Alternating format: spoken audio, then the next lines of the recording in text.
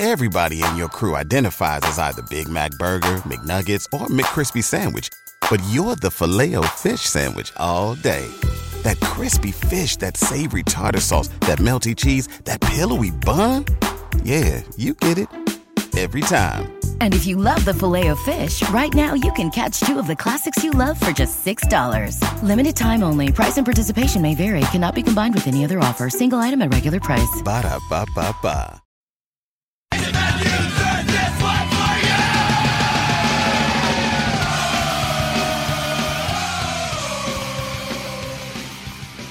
Duval, welcome in to another episode of the Gen Jag podcast. Jordan DeLugo and Jeremy Markoski here with you, as always. It is NFL schedule release day, Wednesday, May 12th. We've got a bunch of the Jaguars schedule already leaked out thanks to various sources, mainly Dilla. It looks like we've got most of it, if not all of it, and we will run through that at the end of the show. Wait for some more potential updates on that. But we'll also talk Tim Tebow. Tim Tebow saga continues in Jacksonville. And then we'll do a Jacksonville Jaguars progress report after the first 4 months of the Urban Meyer experience. It's kind of hard to believe it's already been 4 months, but he was hired mid-January. We're in mid-May now. 4 months down. Got a few summer months here, and then we're going to get into training camp, preseason, and the regular season. Urban Meyer's first as an NFL head coach of the Jacksonville Jaguars. It's been kind of a whirlwind. I know, Jeremy, you have plenty to say about the Tim Tebow situation with Urban Meyer and all that. But first, how the heck are you? Doing good. Doing great. It's an exciting time. Things are starting to shape up. We're getting closer to the season, and I'm just ready. Once the schedule starts to get released and you kind of see who you're playing, where you're playing, when you're playing, football is right around the corner, man, and it's an exciting time to be a part of this and be following the team, and let's see where they go from here. Yeah, rookie minicamp this weekend. Saturday is the only day open to the media. Unfortunately, that's also my birthday, and my wife already has some fun plans in store for me, which she has not shared with me what those plans are, but I just know I do not have availability to go to that. So I'll miss out on rookie minicamp, but Trevor will be missing out on that as well, at least with the on-field throwing and practicing, I would expect. So not too big of a deal, but there will be some updates this weekend with that rookie minicamp. I'm sure you'll see plenty of information on the timeline about that. Check out genjag.com. Keep up with all the latest Jaguars news and analysis. Of course, thank you to Bold City Brewery, one and only sponsor of the show. Make sure to check them out at their downtown location on East Bay Street and at the Riverside Tap Room on Roselle. So, Jeremy, let's go ahead and kick this show off with a little Tim Tebow talk. If you had asked me this a month ago, I definitely would not have expected for this to be a talking point. But here we are. And like Shrek, this situation has many layers. I will let you go ahead and take it away and just kind of give us what you've been thinking about. I know you had a nice piece you wrote today. Got a lot of thoughts on this, so go ahead, Jeremy. I mean, it's something that before it happened, you, like you said, would have never thought about it. You're shaking your head, no. There's no way. But then the more you get into it, it's kind of like it makes sense. Not it makes sense from a personnel standpoint or from a team standpoint, but it's not the craziest thing in the world in the realm of possibilities when it comes to Urban Meyer and his time here as a head coach. We saw so many jokes when he took the job about Tebow coming, to Jacksonville and signing with the Jaguars. And next thing you know, Urban Meyer lives down the road, and those jokes kind of turn into reality. And you've seen so many different reactions across so many different types of people, throughout the league and throughout the media and throughout the fans even, regarding this signing. And I think everyone's got a pretty valid point, no matter what point's being made. And if I definitely broke this down a lot more in depth earlier today. But I mean, you can't argue that he's not benefiting from his privilege, his privilege to have the relationship that he has with Urban Meyer after their time at Florida, a Heisman winning quarterback. And I don't think that's any different in the football world than it is in the natural world, in the business world. And if anyone's going to listen to this and tell me that they've never benefited from a relationship at some point in their life, whether it be getting a job, getting a deal on a car or a house, something along those lines, I'm going to call BS on you all day. That's just how life goes. And I can't remember who it was, but somebody on either NFL Network or ESPN said it best: life isn't fair, and this is just one of those situations. Does he deserve this shot? Probably not. Is it going to benefit the team in any way from a roster standpoint? Probably not. But, when you've got an all-time great coach, in this position, 1 out of 32 positions in the league, you can't fault him for at least reaching out and seeing, if he can get back into the game, if that's really, what his dream is and what his strive is. So I can't fault him for that. But, is it just a chance? Or are we really just looking for a chance? I'm not sure. He's 33, hasn't played football in 9 years. The body doesn't just jump back into the game of football like that. Outside of linemen, I'd really say that you probably haven't seen any position in the sport make a comeback like that. Off injury is a little bit different. And with a year or two under your belt out of the game, you just don't see that kind of production when you come back, let alone 9 years. So it's a little questioning. But I think there are some benefits to it. It keeps the team relevant. It keeps the Jaguars in the media, in the national news. For the last about a month now, the Jaguars have been talked about daily on NFL Network, ESPN, really every platform. And that's something that fans around here aren't used to, not something that is very commonplace in Jacksonville. So keeping the team relevant is something that's very important, especially when you're hopefully, trying to turn this thing around and create a national brand, an NFL brand, and really kind of boost the Jaguars to the top, a place that they've never been before, even when they were a good team back in the late 90s, early 2000s, and then again back in 2017. They've never really been a focal point of the National Football League, and that's where you need to get. And when you get a quarterback like this, when you get a guy like this, a coach like this, you're bringing all that attention. You've got to build that momentum and keep it going. So I'm hoping, it's just a media distraction in a good way. You're bringing the team, again, like I said, to the forefront of everything, that is being talked about in the National Football League, but he takes away that distraction from Trevor. The eyes aren't going to be all on Trevor. Trevor's not going to have all that pressure, all that stress, of what he's brought here to do, which is turn an entire NFL franchise around, and it's all on his shoulders. So take that load off him a little bit, take the attention off of him. I think that'll work wonders for him. Tebow can be a mentor to Trevor. Now, I'm not going to say he's going to be a positional mentor because I don't really think that Tebow is going to be a guy who's going to be a quarterback coach, but teach him how to deal with the stress of the game. Teach him how to prepare. Teach him how to work hard. Teach him how to, block out the negativity. This is something that Tebow has had to deal with his entire career.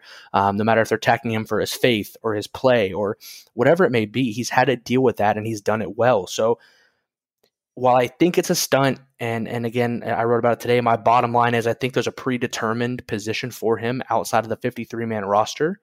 And maybe they're just kind of using this as a roadmap to get there and do some of the things I just talked about.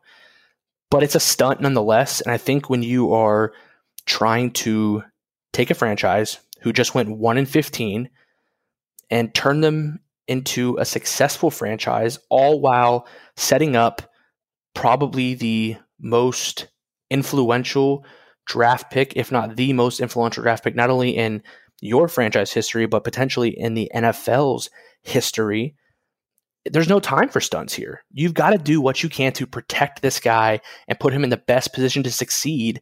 And I don't know if Tim Tebow really does that. So that's my rant. That's how I feel about it. I think there are so many ways that you can look at this and it makes sense.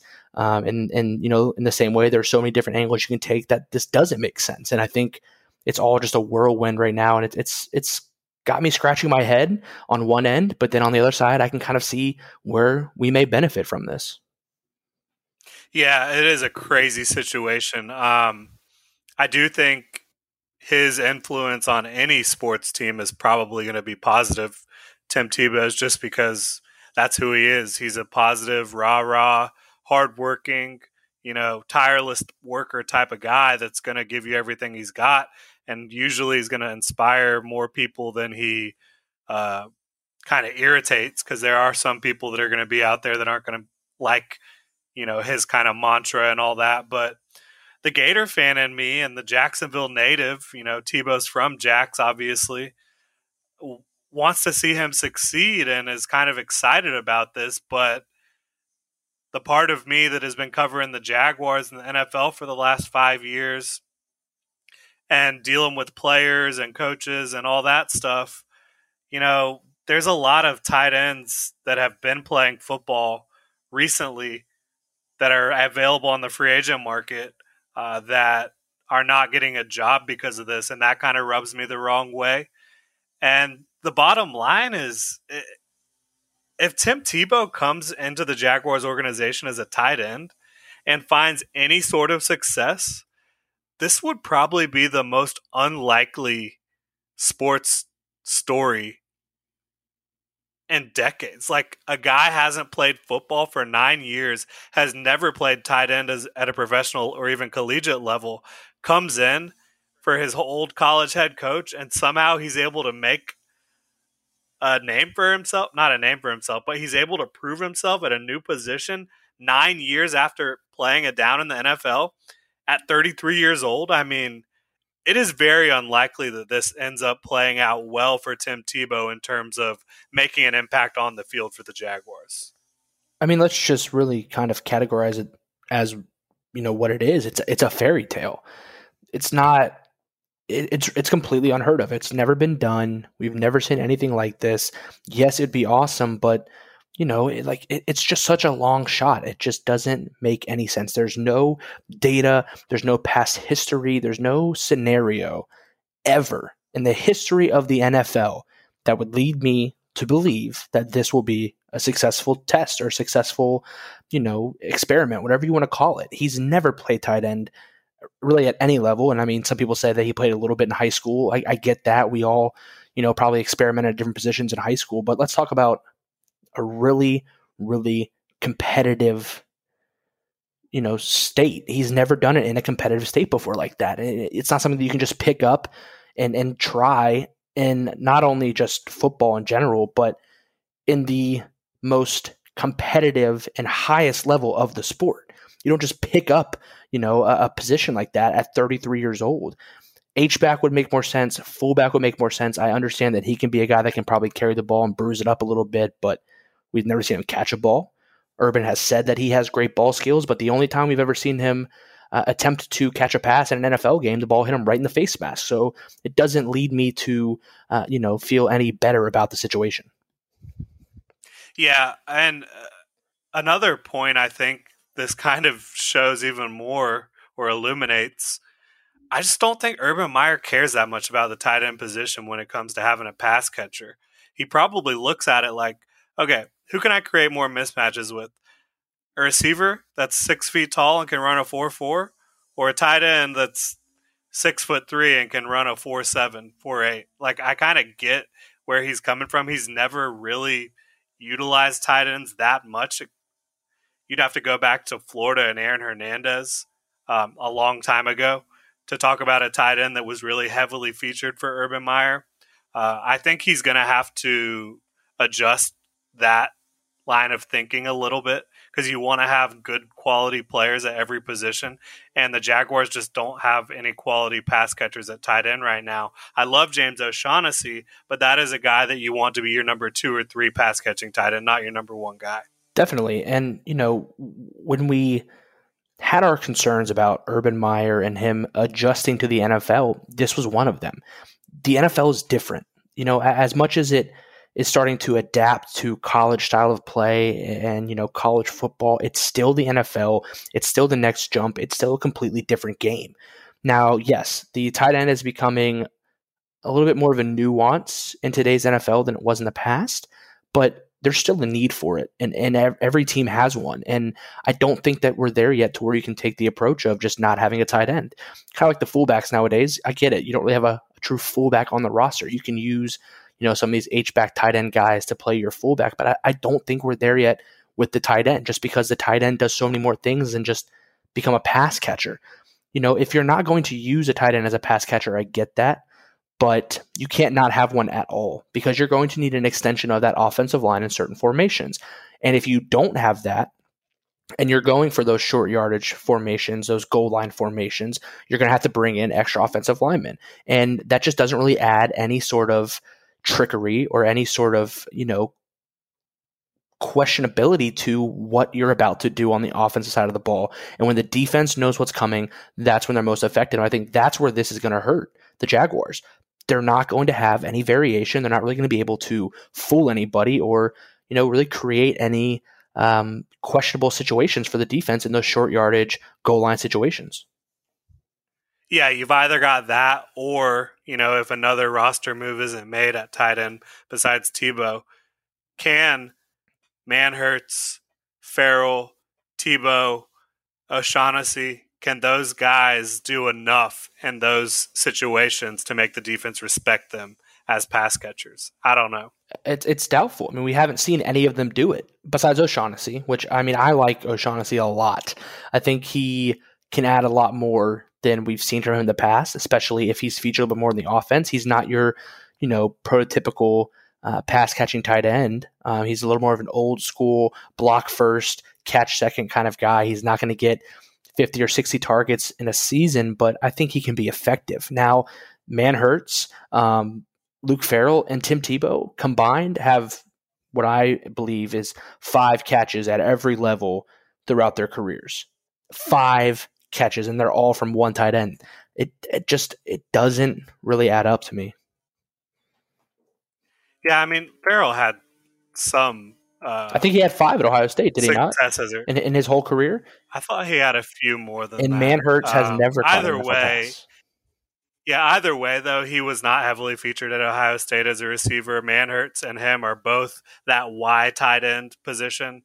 So, yeah, I think it is something Urban's going to have to adjust. And I don't think they're done trying to add pieces at tight end, but I just don't think he's making it a priority to add a bona fide pass catcher at the position.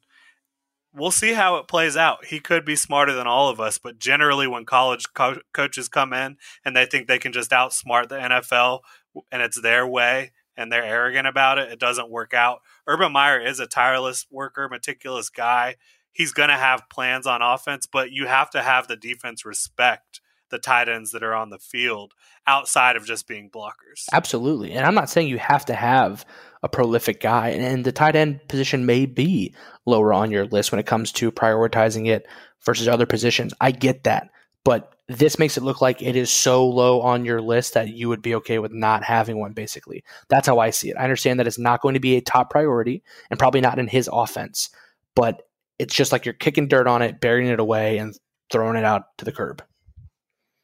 Yeah, you're eliminating an avenue to potentially have more success. Absolutely. Essentially. Absolutely. We'll see how it all plays out. There is plenty of firepower on that offense. I don't think either of us would sit here and say that that's not the case, but the NFL can be a matchup league, and to not have a guy that can win as a pass-catching tight end outside of James O'Shaughnessy, well, we'll see how it plays out. Make sure to follow Jeremy on Twitter at Jeremy Markowski, myself at Jordan DeLugo, of course, Generation Jaguar at Generation Jag. And if you enjoy the show, please leave us a review on the Apple Podcasts app. Those reviews and ratings greatly help us reach more Jaguar fans. And that's what we're trying to do here. Now, enough of the Tim Tebow talk. Pretty much spent the first 18 minutes of the show on that.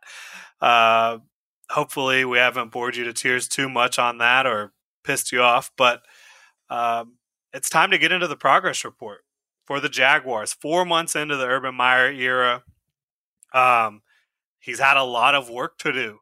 Started out with the coaching staff and front office moves, keeping Trent Baalke going and adding almost 30 coaches to his staff.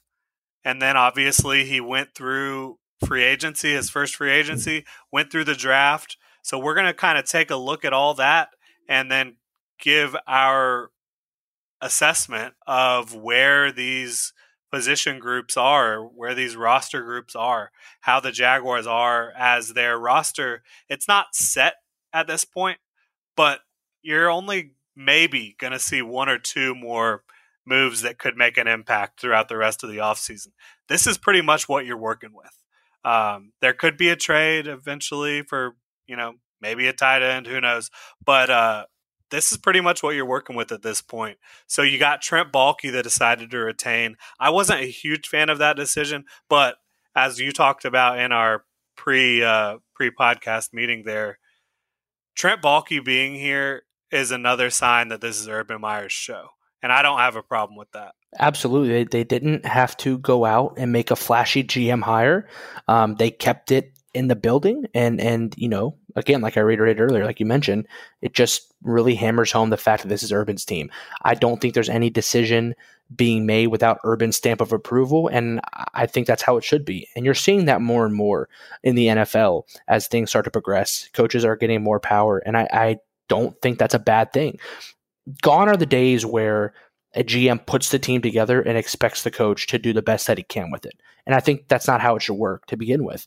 You've got to have a coach and a GM who have the same vision, because the coach has a certain idea of what kind of players he needs to run his offense. And that has to be married, that has to mirror the same ideals of the GM as he puts the roster together. So it's very obvious that this is Urban's team. I think Trent is obviously there to help him understand the differences between building a roster in college football and building a roster in the NFL. He's been very open and very honest about, determining need, fit, all that kind of good stuff, and how that plays into the business side of things. So I think for Urban's sake and for the sake of how the organization was going to mesh, Baalke was the right hire and sticking around.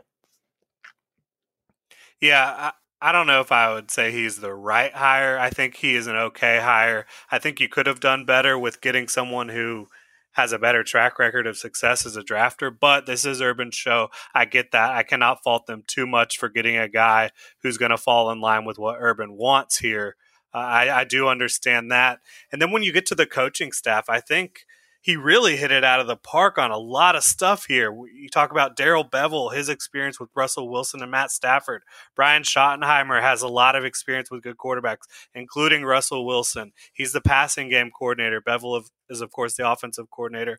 And then you talk about Joe Cullen on defense. He's never called an NFL defense, so that will be a new challenge for him. But he is bringing over that Ravens multi-front system, Ravens-inspired defense. You got to really like that. And, of course, Brian Schneider, the special teams coordinator, had a lot of success with Seattle, and Urban Meyer has very good knowledge of special teams himself. So when you look at that staff and then you look at some of the other minor guys, Charlie Strong, he's a linebackers coach, but he's also the assistant head coach. So he's a big figure in Urban Meyer's program. I think it was a good blend of familiar faces and then NFL guys with experience at the critical spots, coaching staff-wise. When you look at the staff and the breakdown and how this kind of shaped out, the first thing that jumps off the page, in my opinion, is the team of Bevell and Schottenheimer. Like you said, two guys who have shown that they are able to mold and coach successful quarterbacks in the NFL. And that was paramount and key coming into this offseason, knowing that you're in line to get Trevor Lawrence. What have we talked about for months? The key to this team, the key to the franchise's success is to set him up in the best situation to succeed. And they immediately started doing that with two guys who know how to orchestrate a passing offense and really help quarterbacks develop. We've seen it before. Hopefully they're going to do it again. And like I said, Joe Cullen on defense brings that multiple scheme. It changes things up in Jacksonville, something we haven't really seen for a while since really Gus Bradley got here. And he brought that Seahawk mentality, that Seahawk defense. Granted, it was still more of a traditional 4-3. This is going to be the first really, I think, big change in base that the franchise has ever seen. But it adds a lot of intrigue. It adds a lot of, dynamic playmaking ability on the defensive side of the ball, because I think it fits the roster so much better. Yeah, I really do too. And it's kind of funny. I didn't think about it this way. As the Jaguars part ways with the Seattle Cover 3 system, they pretty much invite everything else from Seattle into the organization. So that is kind of funny to look at it that way. But I think they did a very good job with this staff. Obviously, Joe Cullen is going to have to prove that he can get it done as a play caller, and I think he will. He's a very bright guy. good coach, and he's going to bring aggressiveness. He's going to bring a lot of nickel and dime sets, a lot of different looks up front and in the back end. And it'll be up to these players to make sure that they can kind of execute his vision. And I think they got the type of players with versatility to do that. And part of that came from free agency, which was the next step in the process. They went out and got Marvin Jones on offense. He was the main offensive star that they got. Also added Carlos Hyde, who's a great depth back, in my opinion, coming from his background with Trent Baalke, with Urban Meyer back at Ohio State. And he's been playing well after leaving Jacksonville in that kind of bizarre scenario. But you've got Marvin Jones, who's another bona fide receiving threat. On defense, you went and got Shaq Griffin, who's an excellent press man corner. Looks like they're going to be running a lot of that under Joe Cullen. Malcolm Brown, big run stuffer. Roy Robertson-Harris can line up all over the defensive line. Rayshon Jenkins has that versatility at safety to line up in the box, line up at slot, line up as a safety in a split zone or deep safety. So I think what they did in free agency, especially on defense, getting guys that can probably execute what Joe Cullen's vision is, and then adding Marvin Jones on offense, I think that was huge. Free agency, to me, I really kind of border on how I feel about it. And my report card grade for Urban Meyer's free agency was a C-. Urban Meyer, Trent Baalke, the whole organization. And here's why. I don't think they did enough. And I think we both kind of agree. Once you saw what the market was going to be, the players that were out there, it just didn't feel like Jacksonville was really in conversations for some of the top guys like we felt we needed to be. Now, don't get me wrong. You've got some great depth additions. You've got, I think Shaq Griffin is a huge signing and probably the best signing that Jacksonville came out of free agency with, and Marvin Jones is right there with them. He's going to give you some veteran leadership and a veteran presence in that wide receiver room to help Trevor grow, but they weren't really the splash signings that we were expecting. They weren't really, I think, game changers. And that's what I struggle with. Going into this free agency, we needed game changers. We talked about it. Free agency is for need. This team needed a lot. And I don't really think outside of those two guys, they really drafted anybody who signed anybody who immediately made them better, who immediately jumped to the front of the depth chart, completely, cleared their way. You're going to have some impact guys in there, don't get me wrong, but nothing that really... I think Malcolm Brown was huge. Malcolm Brown is huge. We need a run stopper, but still not, at least in my opinion, not a game changer, but a guy who's going to help you out. Not a marquee signing. He's a big two-gap stuffer, and I think he's going to work wonders, especially, and stuffing the run. But what I did see, and especially on the defensive side of the ball, is they did build a personnel grouping, especially on the defensive line in the front seven, that's really going to help their ability to run that multiple front. You've got guys who can play all across the defensive line. You've got guys who can specialize on the edge. You've got guys who, like Malcolm Brown, are going to step up when you go to that 3-4 and eat two gaps, eat two blocks, really take up space. So that's one thing that I will give them credit for. They really made it possible, at least from my perspective, to run this multiple front. They've got guys who are going to do a lot of different things for you and are really going to contribute on the defense side of the ball. Now, the offense, don't really see much change. Obviously, you had Trevor Lawrence coming in, and that's being said, but the only real impact player so far that came out of free agency was Marvin Jones. Yep. Yeah, I don't think they hit it out of the park in free agency, but I do think the guys they added that were marquee names, that were big signings like Marvin Jones and Shaq Griffin. Those guys are going to pay dividends. I think Griffin is going to end up kind of being a steal, even though he was the most expensive one, just because Seattle, again, he comes from Seattle where they were running a lot of cover 3, but when you look at the numbers, when he was running press man, he was only allowing 48% completion. So this is a guy that if you project what Joe Cullen's going to bring over from Baltimore, he should fit that perfectly. He should jump right in, and he should be an automatic impact player. He should be your number one corner. I mean, I really do think that. Now, you've got to expect to see a big jump here from CJ Henderson. You're going to have to see Sidney Jones hopefully start to really, conform to the player that we thought he could be before that injury. And As much as it sucks, and we'll get into the draft class here soon, Tyson Campbell is going to have to produce early on and very often if you want this secondary to be anything better than it was last year, which was basically Swiss cheese. And so was the defensive line. I mean, yeah, it was, and injuries had to do with that as well, obviously. Now, moving ahead to the draft, and then after that, we'll kind of really break down passing game, run defense, pass defense, special teams, all that good stuff, and give those grades.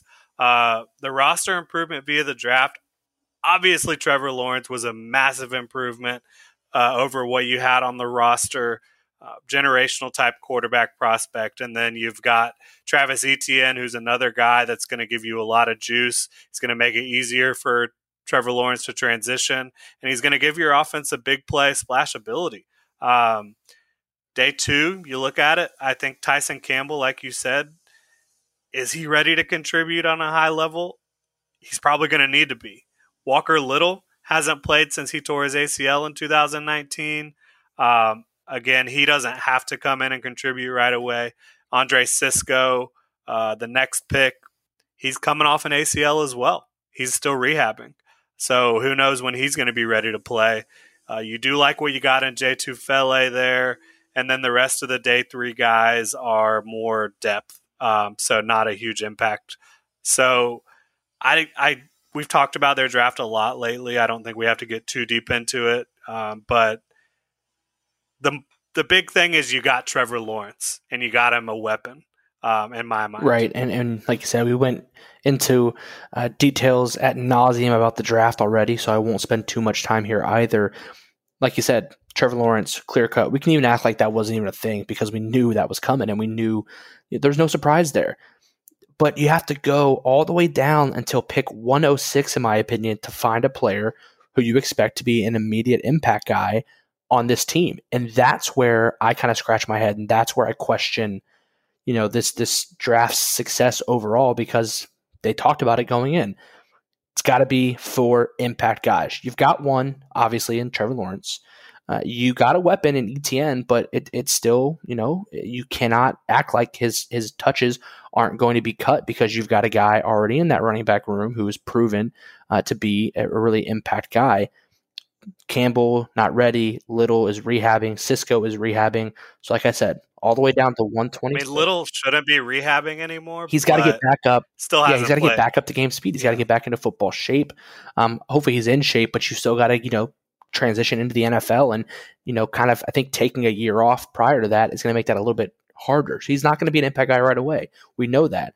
So after number 1, in my opinion, you've got to go all the way down to 106 to find a player who you expect to make an impact week 1. Yeah, that's tough, and they definitely could have done better there. We gave our draft grades already, so we don't need to get into that. But now that, the talent acquisition, the coaching staff, all that stuff is complete, we can kind of start looking at what this team really looks like. And we'll start out with the most critical area of a football team in the modern NFL. That is the passing game. What do you see from this passing game, their potential in 2021, and what grade would you give them? Man, I've got to say a B+, because automatically right off the bat, getting Trevor Lawrence is just going to completely change your pass offense. It's going to completely change everything that you can do when you have a quarterback with a great arm, the ability to throw the ball to any part of the field, and you've already got a great group of receivers, in my opinion. So immediately it becomes probably one of your most prolific parts of the team. Am I wrong? I agree with you 100%. I also have them at a B+. And they could go higher, certainly. There's a much higher ceiling than that. I think the floor is probably a B-, and that's just if Trevor kind of struggles a little bit. I don't think he's going to be a quarterback that's going to consistently struggle.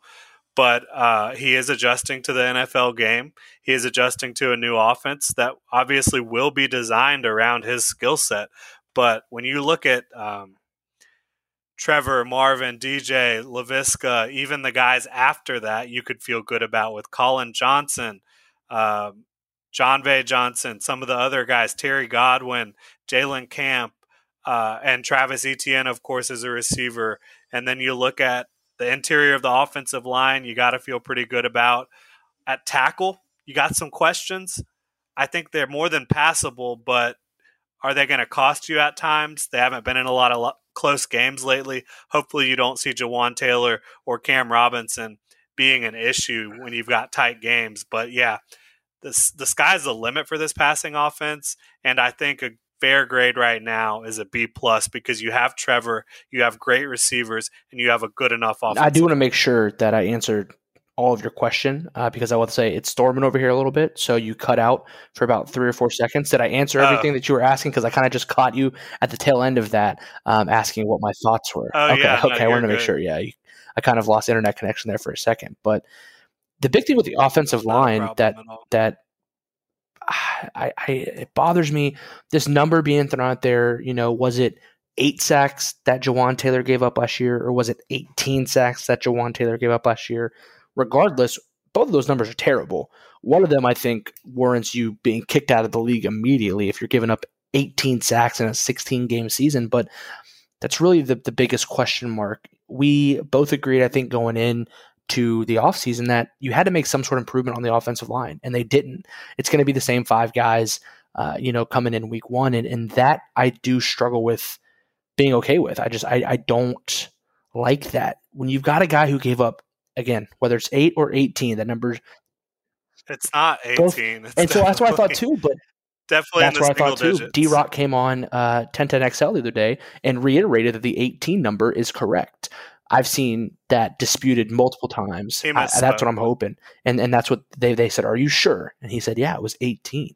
I don't think it was 18 either. Yeah, I don't think it is either. But again, even if it's 8 or it's 18, that's a half a sack a game on the low end. That's not good. And when you have a guy, the pressures were more concerning. And yes, that goes right into it. Look what just happened to Joe Burrow last year. Look what just happened to the guy that was supposed to save Cincinnati. I mean, you cannot have that happen to Trevor Lawrence. You cannot have that happen. And I'm not confident enough in this line to say that there's no worry in my mind that he may be on the ground a lot. Yeah.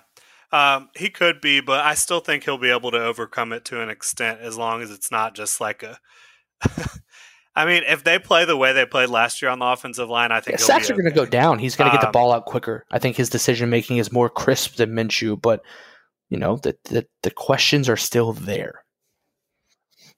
Yeah.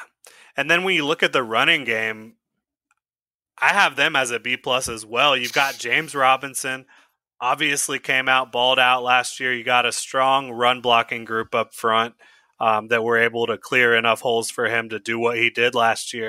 And then you add Carlos Hyde and Travis Etienne to that mix. You've got another steady back in Carlos Hyde, and then you've got the home run hitter in Etienne. You do. You have a very dynamic group. And, I will not admit anything other than Etienne is an absolute weapon. And I don't care who you are, what team you are, where you put him on the field, he's a threat, a home run threat at any time.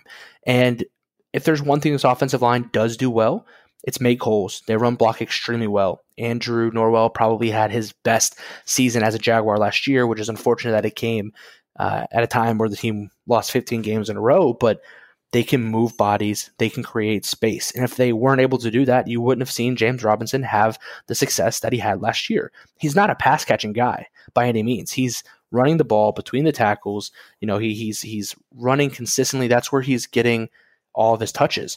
So he's got the pass catching work. He's got the ability, but he's not your prototypical pass catching back. I mean, he just really isn't. He's a guy you're going to line up, but that Etienne's going to give you that extra aspect in that game, and I think he's going to contribute well there. You've got a guy in Carlos Hyde who can be a great, not a change of pace back, but a great guy to come in and give a couple carries to when James Robinson needs a breather, and Etienne's going to be able to do it all. So I think they're going to have a lot of production out of guys from behind the line of scrimmage this year. Yeah, I do too, and that's going to be a staple of Urban Meyer. He's always said 250 yards passing, 250 yards rushing. That's the perfect game on offense. So offensively, I think we both think there's a fairly high ceiling and fairly high floor. There is a very, very high ceiling, and I think that has a lot to do with Obviously, again, Trevor Lawrence. I don't know if my floor is as high as yours because I could see a lot of different ways how this could go south real quick. But I think And all of them have to do with the and all of offensive them have to line, do with the right? offensive line. Absolutely. I mean, unless Trevor Lawrence just comes Yeah. out and fooled everyone and he is not a great quarterback and he comes out and pulls a Ryan Leaf.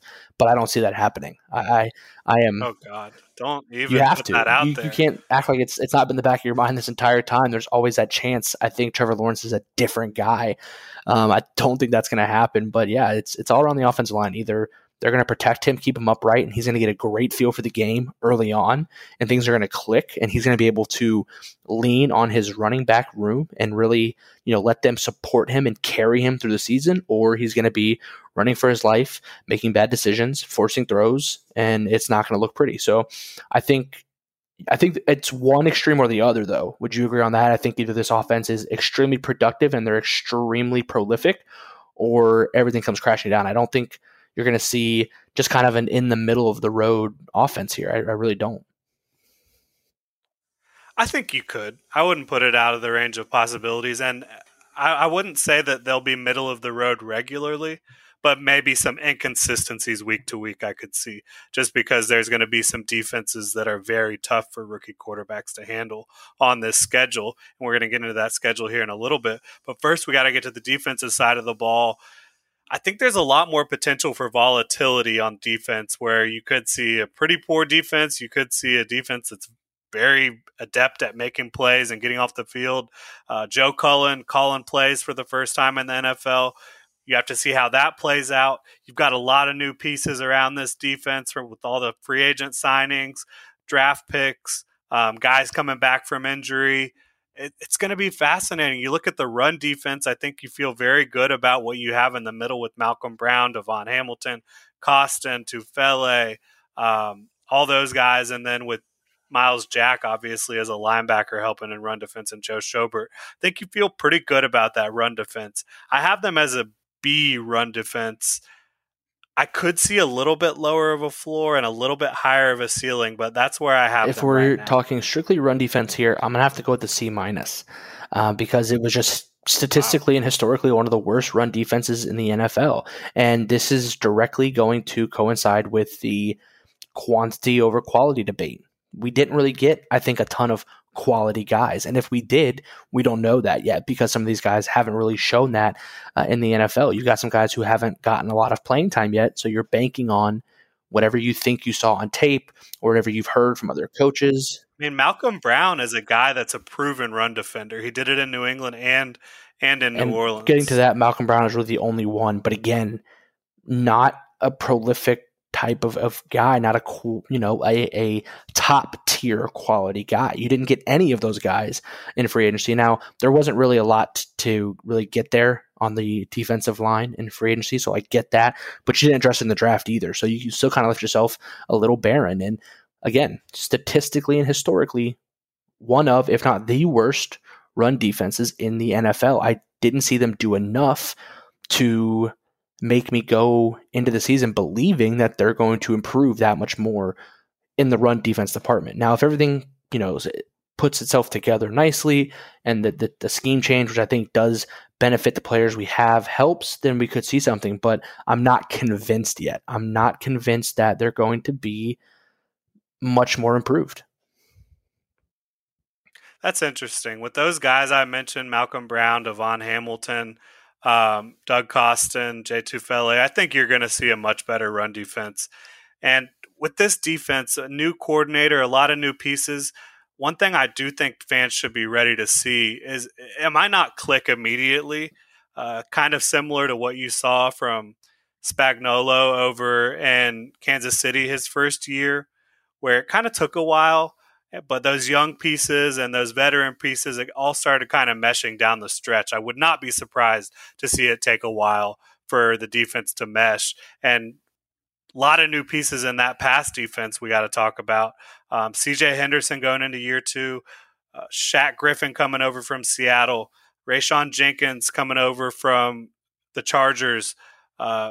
Obviously, you added Tyson Campbell in the draft. You added Andre Sisco in the draft. You've still got Jared Wilson and Josh Jones. For me, I'm much less confident in the pass defense than I am in the run defense, especially when you look at, I feel good about Josh Allen and I feel good about Caleb on Chason, but I think you need to see it before you can really give him a vote of confidence. Well, the pass defense is going to directly coincide with the pass rush, and the Jags don't have a lot of that. I think the scheme change will help. I think you'll get a lot more, pass rush generated, and in turn, that will benefit your defensive backs group. The reason why I would be so much higher on the pass defense than I would be on the run defense is because you actually went out and got a quality guy there. You went out and got Shaq Griffin. He was a top-tier quality guy in that free agency class, in my opinion. You actually made a splash signing there. The difference between, like you see in the Chiefs mesh is the guy that you're thinking about on that defensive line, the guy who really made that work. You think about Chris Jones, and you're comparing that guy to Malcolm Brown, and I just don't think it's there. Well, I'm right. not trying no, that's to just do where I that see it in at my all. head, though. You know what I'm saying? Because they've got. Yeah. I'm not trying to say that. They don't have Chris Jones. They don't. They absolutely don't. And that could be a downfall. But I think when it comes to run defense, Malcolm Brown can have the impact of Chris Jones, but he's not making those plays on third down right. that Chris Jones But makes. where my point was going with that is you do, again, I know it's going to sound funny, you do have Chris Jones in the secondary and Shaquille Griffin. You went out and got a playmaker, a top-tier cornerback in the NFL, at least for the last couple of years. He's still young, still very productive, and you made a splash signing there, and that's why I feel like the defensive backs, the pass defense is going to be more improved than the run defense going forward. And you have guys like Josh Allen, who has shown that he can be an absolute dominant force in the pass rush, and then a guy like Caleb Chason, who in the last 8 games of the season really turned it up a notch, really started to improve his pressure rate. And if they can build on that this year, especially in a new scheme, especially doing a lot of the crazy things that you see Baltimore defenses do over the years, stunts, twists, bringing guys across the formation, confusing offensive linemen, you're going to see that pressure rate pick up, not only just from our outside guys, but across the entire defensive line. And that is going to directly correlate to the success that you're going to see in the passing defensive game. You give these quarterbacks less time to throw the ball, they're not going to be as successful. They're going to force throws, make bad decisions, get out of the pocket early, stuff like that. So you've got guys that are going to be able to lock it down on the back end, hopefully. Hopefully you see C.J. Henderson really take that next step forward and become a first-round cornerback. And hopefully you see Shaq Griffin pick right up where he left off, and you've got 2 guys who can hopefully lock down opposing wide receivers. Yeah. I could see it. I think on the entire defense, it's just a wait and see, because you like a lot of the moves they've made, but they got to prove it. They got to come out and prove that they can be a much better defense than they were last year. I think offensively, you've seen enough to feel very confident. Defensively, it's more wait and see for me. I think the pieces are there, but it's just, does it all come together and how quickly? Now, looking at special teams, what do you see there? I got to be honest with you, I haven't really dove too much into special teams. It's a very important part of the game, but I'm not going to spend as much time on that. But what I do see is you're going to get Josh Lambo back, who's been one of the best kickers in the NFL since he's come to Jacksonville, and that cannot be understated. We saw too many games, too many times last year just be completely derailed by special teams. The Jaguars had 7 different kickers throughout the season. There was no consistency, which, special teams I think has always been a point of strength for the Jaguars. Even in the bad years, they've always had consistent, productive special teams, whether it was Scobie. You had a little bit of a lag there between Scobie and now Lambo with a couple guys that didn't really pan out as well, but you've gotten that consistency back. One of the guys that I really have a focus on going into the year is Jamal Agnew, a return specialist, a real speedy guy. Don't think he's really going to participate too much in the receiving core, but he is an electric punt and kick returner. And if he can steal, a couple touchdowns for you throughout the season, it's probably going to be the difference in a couple games and probably bump up your win total a little bit. So you've got to expect big things from him, and you've just got to get that consistency back that you've seen in the past along the special teams unit. Yeah, when you look at this unit,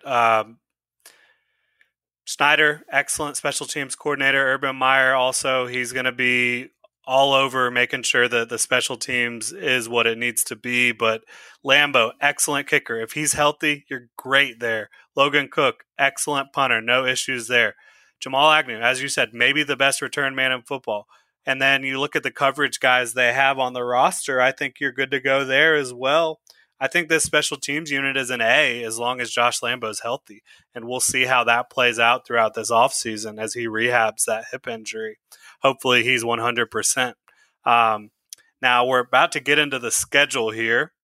What we believe to be the schedule, according to Dilla and Made by Tim, has released this whole schedule. It's not official yet until later this evening. So if there's any errors on here, we do apologize. But we want to go ahead and run through this, have a little fun here. Before we do that, make sure to check out genjag.com as well. We just dropped a Go with the Flow tee on there. Got a lot of other fun Duval stuff. Go check it out, genjag.com. All right, so what we do know for sure, week 1 at Houston. Jaguars are 1.5 point favorites on the road against their division rivals, the Houston Texans, who have obviously had a rough offseason, to put it lightly. How do we see that game shaking out? I think that you've got to chalk this up as a dub, given everything that's taken place for Houston over the offseason. I mean, their franchise is an absolute mess. They thought they had it all figured out with the franchise quarterback, and even then, he didn't have a great year last year. Well, he did. The team didn't. Didn't lead to a lot of wins. And then, the whole situation that has, come into the limelight with the sexual misconduct and the allegations, all that kind of good stuff. Bad stuff, not good stuff. That's not what I meant by that. So excuse me there. But you get what I'm saying. All that stuff is just bringing the organization down. I mean, they're in complete shambles. I don't think they're going to be competitive week 1, and there's nothing that would point to me otherwise. They didn't make any sort of splash in the draft. Who's going to be their starting quarterback week 1? Is it going to be Tyrod Taylor? That's probably their best bet. And, I just don't see him leading Houston on some sort of winning streak. And week 1 against a divisional opponent is always tough. I think the Jaguars are going to be hungry. I think Houston is really still dealing with the shell-shocking turnover that's going to happen, and it's going to be a tough game for them. They're not going to come out ready to play, and I think Jacksonville is going to open up with an automatic win. Yeah, I do too. Even if Urban Meyer and the Jaguars aren't ready to compete for the playoffs in year 1, which remains to be seen, I think they're definitely ready to compete and beat the Houston Texans. I'll take that 1.5 point line easily if I'm a betting man. And then they return home for 2 straight games, it looks like, against the Denver Broncos, Arizona Cardinals. How do we see those 2 home games? You know how I feel about shaking out? Denver. Bearing any crazy change to the quarterback position, they still don't have one. I don't hate Drew Lock, and I didn't hate him coming out, and I thought there may be something there, but he just hasn't been successful. Denver had the second worst point differential in the NFL last year, behind only yours truly, the Jacksonville Jaguars, and they haven't shown me anything that I think is going to change that this year. So I think, again, you're set up in a great position to get another win under your belt early. It's at home. The bank is going to be rocking with everyone, there to support Trevor and see the new look Jaguars. I think if you're coming off a week 1 victory, it's going to be even crazier. The hype is just going to be incredible. That's going to be a tough environment to Denver, or for Denver to come and play in. And even with all of the playmakers they have on defense, Von Miller's returning. Again, I can't stress it enough. Still had the second worst point differential in the NFL. Look for the Jaguars to pick up 2 wins early.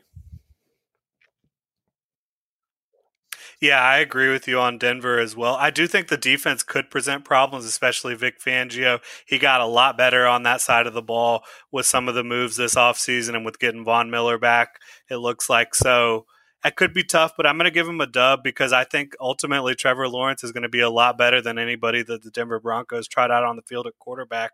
And then week 3 versus Arizona, I've also got them winning that one. I don't think Cliff Kingsbury is long for the NFL as a head coach. I don't love their defense. I'd like a lot of what they've done. I do think Kyler Murray's a lot of fun, but I just don't think they have the coaching and the talent to keep up with the Jaguars and Jacksonville. This is the first time we're going to disagree so far. I think Arizona is going to put a little bit of damper on the Jaguars' hot start. Kyler Murray is a lot of fun, and he is a multi-dimensional quarterback. And I think the more that he gets experience in the NFL and in Cliff Kingsbury's offense, the better off they're going to be. They have weapons on offense. The defense, I think, is suitable. They're not the best defense in the league, but you've got some guys over there who can make an impact on the game. And I think that's going to be Jacksonville's first real test. I expect more from Arizona this year than probably others do. I think it's going to be a tough matchup week 3 in Duval. All righty. After that, this is the first and only, if what we've seen is accurate, primetime game for the Jaguars. Thursday Night Football, Week 4 at Cincinnati. Trevor Lawrence versus Joe Burrow. I mean, this absolutely baffles me that this is going to be the only primetime game the Jaguars get. It just really goes to show they're going to have to earn everything from the league. I can't remember the last time a number 1 overall pick didn't get at least a few primetime games, at least one Monday night, one Sunday night somewhere. I get it's a Thursday night. That doesn't really count in my eyes. But I think the Jaguars can go to Cincinnati and get a win in Thursday Night Football against the Bengals. Bengals still aren't a great team. They didn't really put a lot together. I mean, they added another weapon in the draft for Joe Burrow to throw to, but I don't see that being a defining factor of the team. They lost some veteran presence with A.J. Green. Their offensive line is still not great. They did not improve that at all, and that's what led to their downfall last year. So look for the Jaguars to get after Cincinnati coming off a loss. Yeah, I think losing A.J. Green is going to ultimately be to their benefit from my point of view. But, yeah, I've got them winning this one as well. I don't think the Bengals have as complete of a roster. I think Trevor Lawrence is a better football player than Joe Burrow. So, yeah, I've got the Jags starting 4-0. What the hell is this? Now, things, I believe, after this point, and again, this is very early. We're only doing this for fun. This is not going to be our official predictions. We're just going through the schedule as we get it, have a little fun here, talk about what we see. It gets a lot tougher here after week 4. You've got Tennessee in Jacksonville, and then you travel to London to take on the Dolphins. That is technically a home game. Of course, not really a home game for the Jaguars as they have to travel across the pond to host the Dolphins. Derrick Henry will continue to put the Jaguars fans to bed with nightmares week in and week out. Before it's all said and done, he's probably going to have 50% of his career rushing yards against the Jaguars. I don't think anything changes there. He's just going to run us over again. The defense has not improved enough to stop Derrick Henry. Yeah, I don't think so either. And I think the Jaguars are going to lose that game. Miami and London, similar to Denver, I think that Miami is going to give Trevor Lawrence some fits on defense.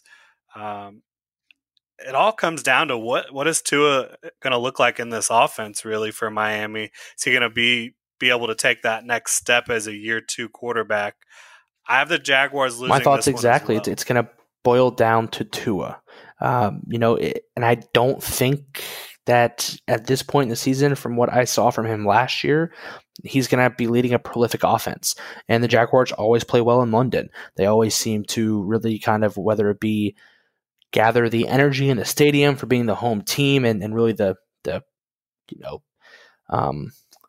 I don't know what you want to call it, but basically they're London's team. Whether they're there or not, they always seem to play well. So I think that, coupled with the question marks around Tua and that offense, Brian Flores is going to put up probably some very confusing schemes for Trevor Lawrence. But I think at this point in the season, your offense is probably running at full strength, and I think they're going to bring down the Dolphins in London. Interesting. So going into a week 7 bye based on what we've seen so far, I think we both have the Jaguars at 4-2. All right. So now we get into a really tough stretch here. At Seattle, then home against Buffalo, then at Indy, and you got San Francisco and Atlanta after that. Then you've got at the Rams. We'll go through those games real quick here. At Seattle, you are coming off a bye, so you like that, but traveling to the West Coast is always tough, especially for the Jaguars. I do as well. The Jaguars never play well on the West Coast. Prior to winning in Oakland. I don't think they had won there in the last 8 to 10 years or something like that. We've talked about it before. The Jaguars just don't play well on the West Coast. They're going to get probably rocked by Seattle over there. And then you have Josh Allen coming to town. The Bills, who were a very powerful playoff team a year ago, I think they're only going to get better with Josh Allen behind the helm. I think they give the Jaguars 2 back-to-back losses coming off the bye there. Yeah, I do as well. We're on the same page. Seattle, I think if you're playing in a neutral site, that is an interesting matchup because I don't think they are who they used to be. They do have more offensive firepower than they used to. But in Seattle, that's just too tough. And the Buffalo Bills, they should be a favorite to win their division and potentially get back to the AFC Championship game.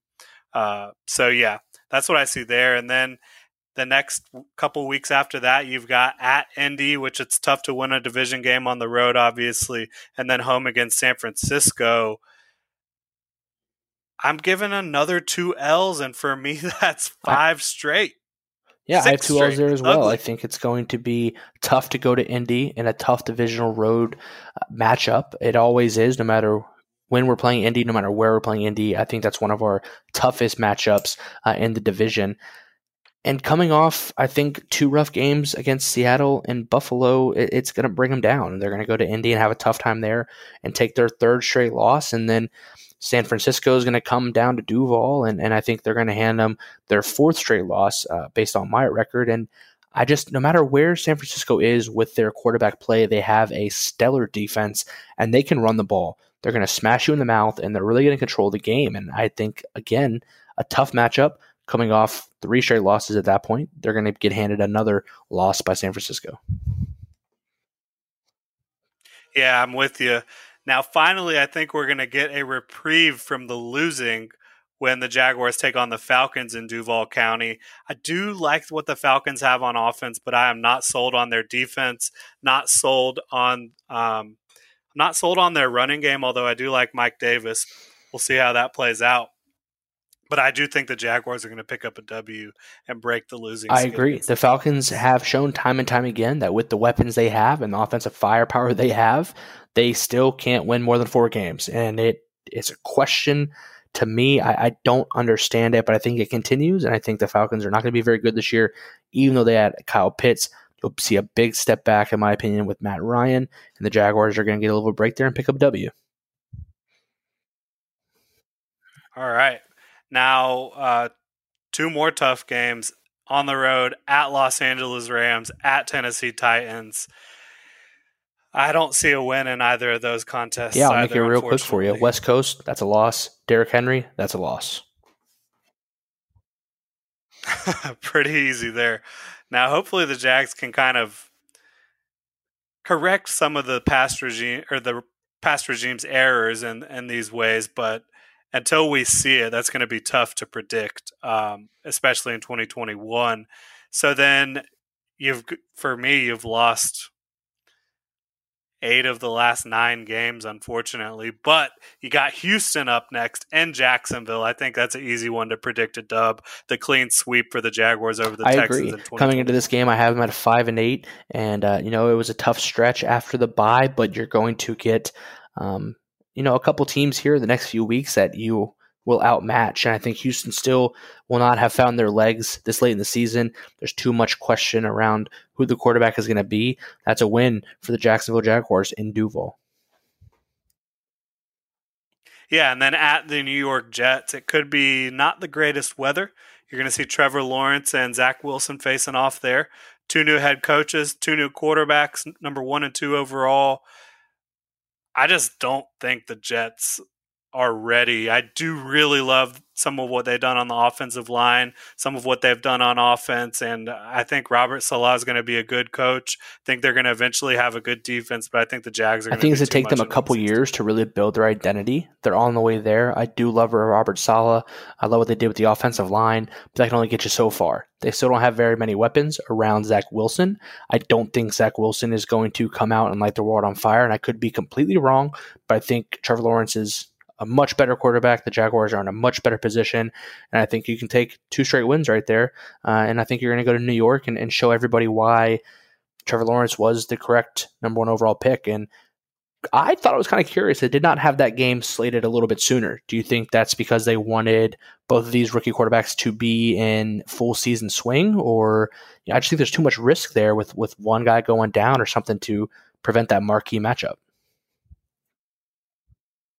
Yeah, it's interesting. Maybe they wanted to ensure that they're both starting at that point.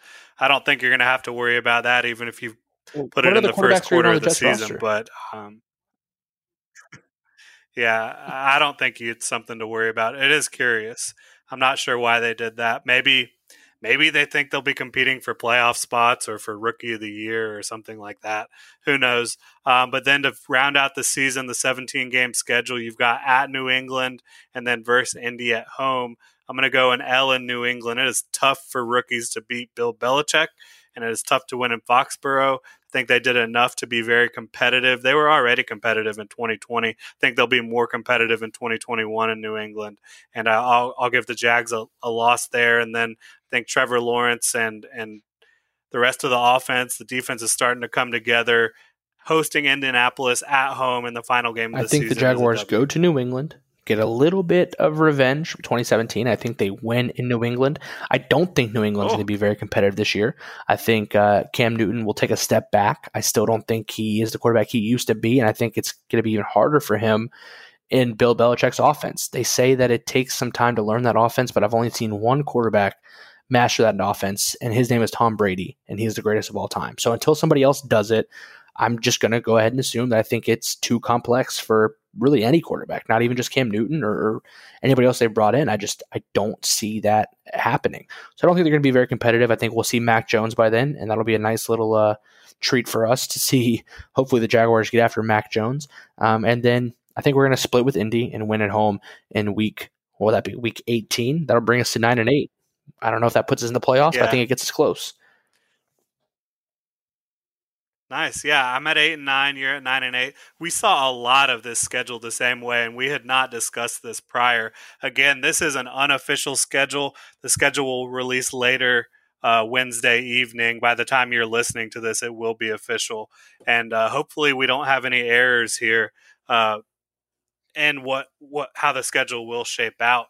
But yeah, we've both got them right around 500, hovering at that line. You can't go 500 in the NFL anymore. But I've got them at 8-9 and Jeremy at 9-8. This is subject to change. We will definitely do another schedule or record prediction down the road before the start of the regular season. But we're just having some fun looking at the schedule. It's exciting to see now what the Jaguars will have to face throughout the season. I think what you could see, neither of us were this optimistic about it, but if they get hot in the first 4 weeks, you could see them take off some of these teams in the middle of the schedule that you wouldn't necessarily think that they can beat. And then they close the season with some winnable games as well. That You're middle absolutely stretch right. is I the think tough this part. schedule allows for the Jaguars to come out and get a few wins early, get really some momentum building.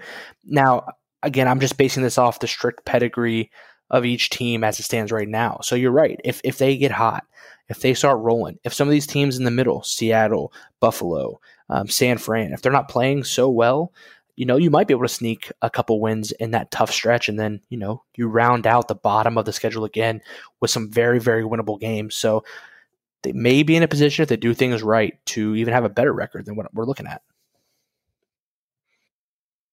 Yeah. And of course, they could struggle.